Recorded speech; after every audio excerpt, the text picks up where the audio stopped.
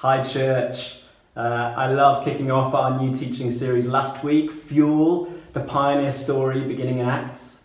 We looked at faith as fuel, but also at how God fuels our faith. God has power and courage to give us in our walk with him. And each week we'll be looking at an aspect of what God gives us fuel to be. As I said last week, this is my prayer for us through this series and over the summer, that God would fuel our faith in a fresh way during this time. And as we delve into the book of Acts, you may feel poured out, that Jesus wants to come and fill you up. So today we're going to look at the healing of the man at the Beautiful Gate in Acts chapter 3. In fact, I'm just going to kick straight off and read that account here. So starting at verse 1.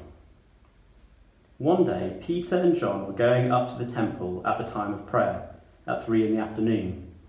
Now a man who was lame from birth was being carried to the temple gate called Beautiful, where he was put every day to beg from those going into the temple courts. When he saw Peter and John about to enter, he asked them for money. Peter looked straight at him, as did John. Then Peter said, "Look at us." So the man gave them his attention, expecting to get something from them. Then Peter said, "Silver or gold I do not have, but what I do have I give to you. In the name of Jesus Christ of Nazareth, walk." Taking him by the right hand, he helped him up, and instantly the man's feet and ankles became strong. He jumped to his feet and began to walk. Then he went with them into the temple courts, walking and jumping and praising God. When all the people saw him walking and praising God, they recognized him as the same man who used to sit begging at the temple gate called Beautiful. And they were filled with wonder and amazement at what had happened to him. Wow. Well, thanks, Jesus, for this healing. And this might be a little bit risky, as I'm not actually speaking today directly about physical healing, but God wants to heal. Now we live at a time when sometimes we see that, sometimes we don't. We live in a tension of grief and suffering still. We know that the world isn't right yet, but we believe that Jesus began and accomplished the kind of putting right of the brokenness. And one way we see that is the breakthrough of healing. Anyway, if you have any pain or illness now, can I just invite you, if you feel comfortable with this, if not, you don't have to at all, but can I invite you to just put a hand wherever you're hurting, your own hand, just wherever you might have pain or illness. And this might feel a bit weird. It's a bit weird for me. I've never done this before through a screen or on video, but let's just trust God in this moment. I feel like the Holy Spirit is just prompting this. So let's just pray together. Hi, Lord. We pray now that you would just come by the power of your Holy Spirit, wherever anybody now is in pain. I ask that you would move to heal them. In Jesus' name, just like Peter and John, we say, pain be gone in Jesus' name.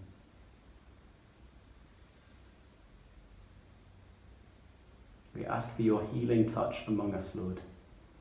Even now, we pray.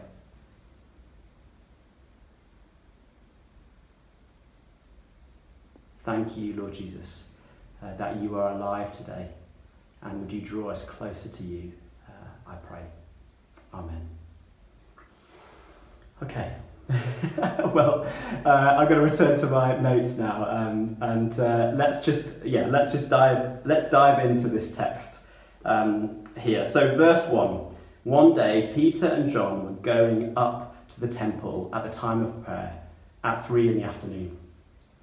It had been quite a journey for John and Peter to get to that walk to the temple that day. 3 years earlier, they had been somewhere completely different. They had been fishing in Galilee when Jesus had walked by. This man who they had never met before then invited them to follow him. And they did.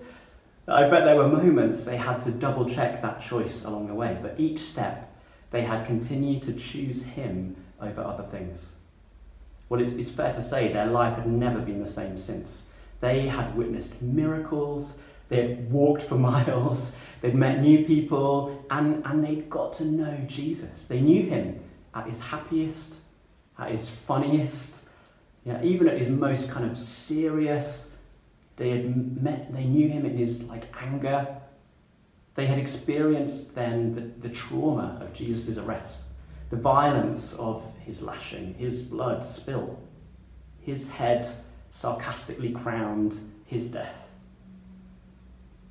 But then, resurrection. He's alive.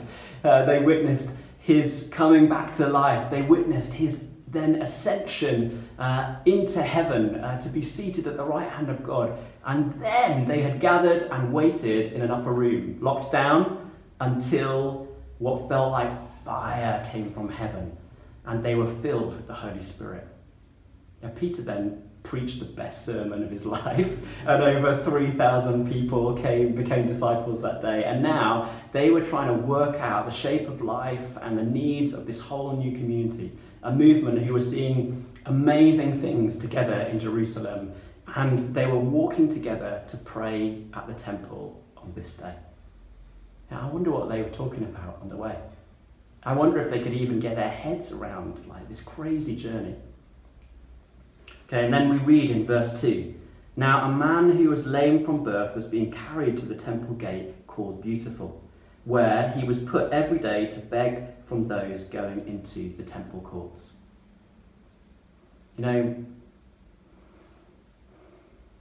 Let's think about the journey of this man. About 40 years before this moment, a boy was born to a Jewish family, probably somewhere in and around Jerusalem. There'd been some complication or an accident when he was in the womb and he was born unable to use his legs. He grew up watching his peers walk and run when he himself couldn't.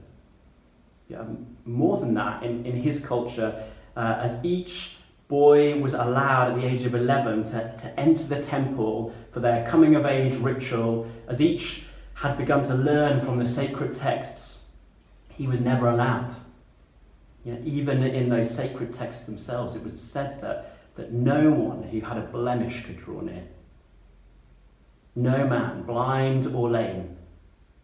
He was made to feel by his culture almost like an animal, unworthy of God. But then came this day.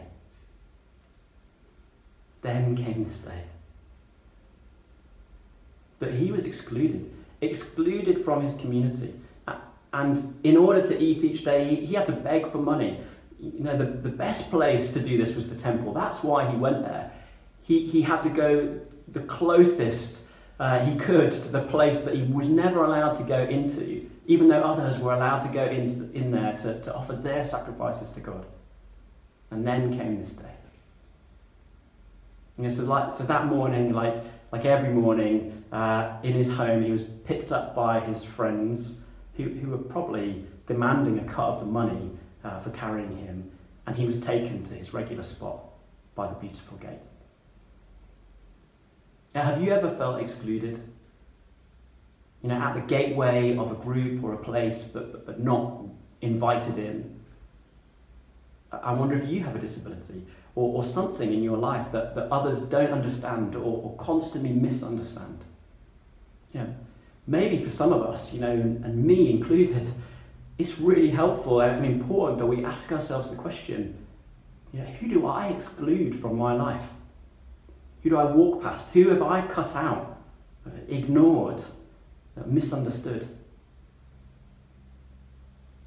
There are two very different paths that are just about to cross in this text.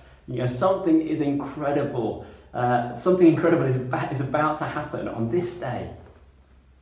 So we read, the man sees Peter and John, and he asks them for money. Now, he wasn't asking for healing on the surface. He just wanted what the money could give him, but he was about to get a whole lot more. Peter and John see him, literally. They directed their gaze at him. Interestingly, the man must have looked away, because then we read in verse 4 that Peter says, "Look at me." He draws his attention back.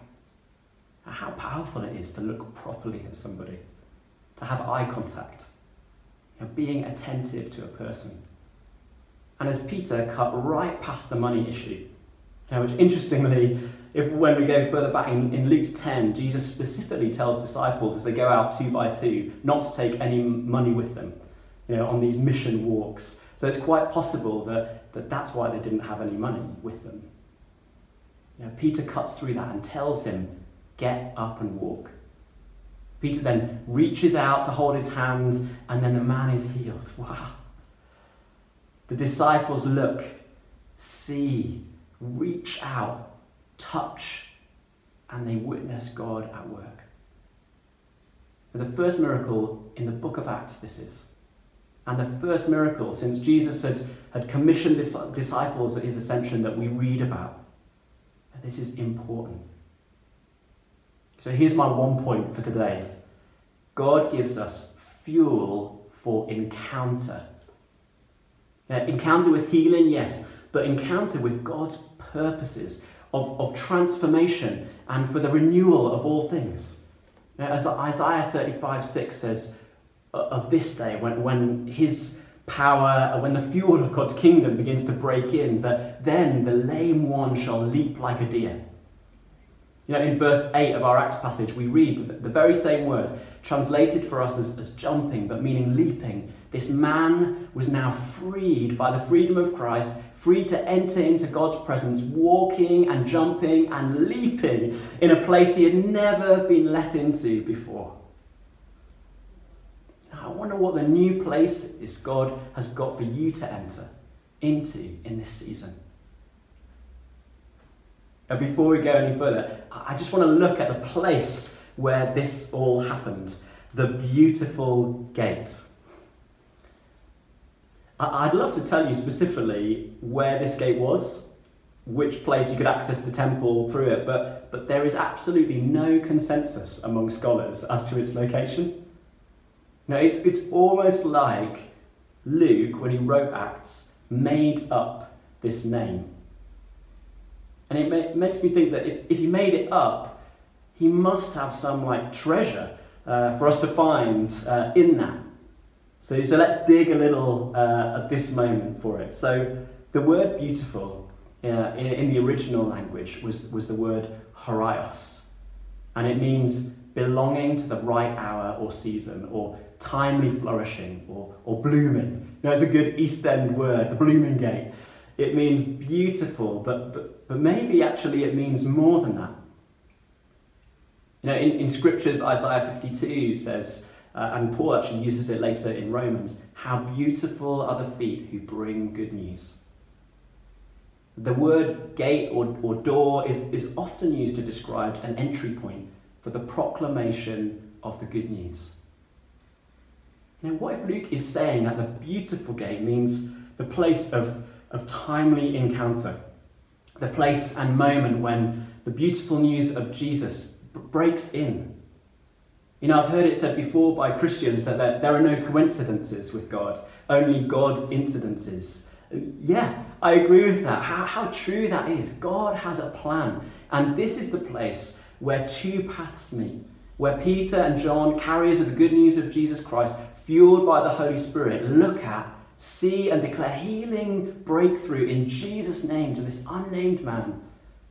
The beautiful gate becomes the place of God incidents. And as we read through Acts, we will see that these beautiful gates, like these encounters for which we are still fueled today, can happen anywhere, anytime. They involve faith, they involve courage, and they often involve crossing a barrier or a line to bring outsiders inside, to invite in those who haven't encountered God into an experience of him. Now, who is on a path right now that may intersect with yours. Are you ready to look for beautiful gates in your life, in your workplace, across East London, and wherever God leads you? Can you believe for that? Believe that God wants to use you to give you fuel to encounter that. And God gives us fuel for encounter. Through power in the Holy Spirit and by faith in Jesus' name, we are called with Jesus to seek and save the lost. Now, I want to finish by telling you a story. Some years ago, I was on a road trip with my friend. Yeah.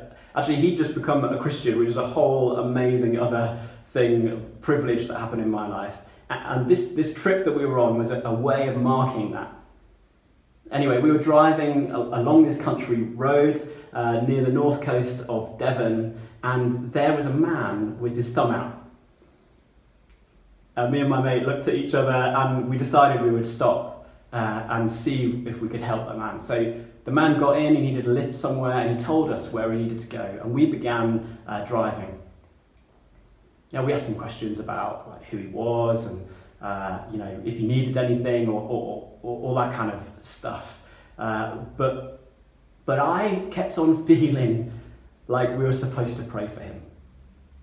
It was because I'd reached a place in my faith where I really believed, that when Jesus sent out the disciples and the 72, what I read in Acts, that was supposed to happen today as well.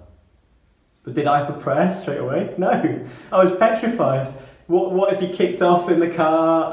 I was driving, I was supposed to be responsible. What if he thought I was mad? What if the prayer didn't work? All of these things went through my head. And then I was thinking, well, I kind of have to do this because, my friend has just become a Christian and I need to model to him what it means to be faithful to the prompts of the Holy Spirit. But oh my word, I was trying to quench what God was wanting me to do. You can see what was going on. I was afraid and hesitant. Well, we pulled up outside the man's house, and before I could even overthink anymore, my friend says to him, "Can I pray for you?" Immediately, I just felt really humbled. And when I looked at the man, I could see that a tear was already in his eye. So we prayed for him and got to bless him, and he experienced God's presence then. Fear can be one of the biggest barriers to entering into the beautiful gates with Jesus and the lost. Often it's not the person we meet who has a problem with faith, it's us. We have to ask, what does it look like for me to be available for God for the sake of others? We need Jesus to help work through our issues of availability, which are barriers because of time or fear. Amazingly, I love this, in Acts 4, because this incident of healing escalates for Peter and John in different ways that you can go on and read this week. But it says this, from verse 13. Now, when they saw the boldness of Peter and John, so this was the kind of ruling authorities, the temple authorities, and perceived that they were uneducated, common men, they were astonished. And they recognized that these men, had been with Jesus. This is it. I want people to recognize that I have been with Jesus. I want to be available to God's encounter that brings freedom to people who might not otherwise be found or freed. I don't want time or fear to rule my life, but I want to be fueled by faith that my brokenness will not have the last word, but that the name of Jesus will. I think this is it. We just need to allow ourselves to realize that we can be the people who are recognized because we've spent time with Jesus. And God can do amazing things with that. And he can fuel you for encounter that will not only change another person's life, but may change your life too. God cares as much about you as he does about them. And he is always trying to lead us in these paths for his name's sake. So today, please get prayer if you want more today. If you need more, if you have a problem with fear or something, just click on a link on the link so you can get prayer today, or call a friend, or speak to your spouse or your housemate. Please do something with this. Consider this so that you might go further in your walk with Jesus. And if you've never met Jesus before, then I just invite you now. Ask Jesus to come and make his home with you today. Spend more time being with Jesus and get ready. Get ready for the beautiful gates he wants to take you through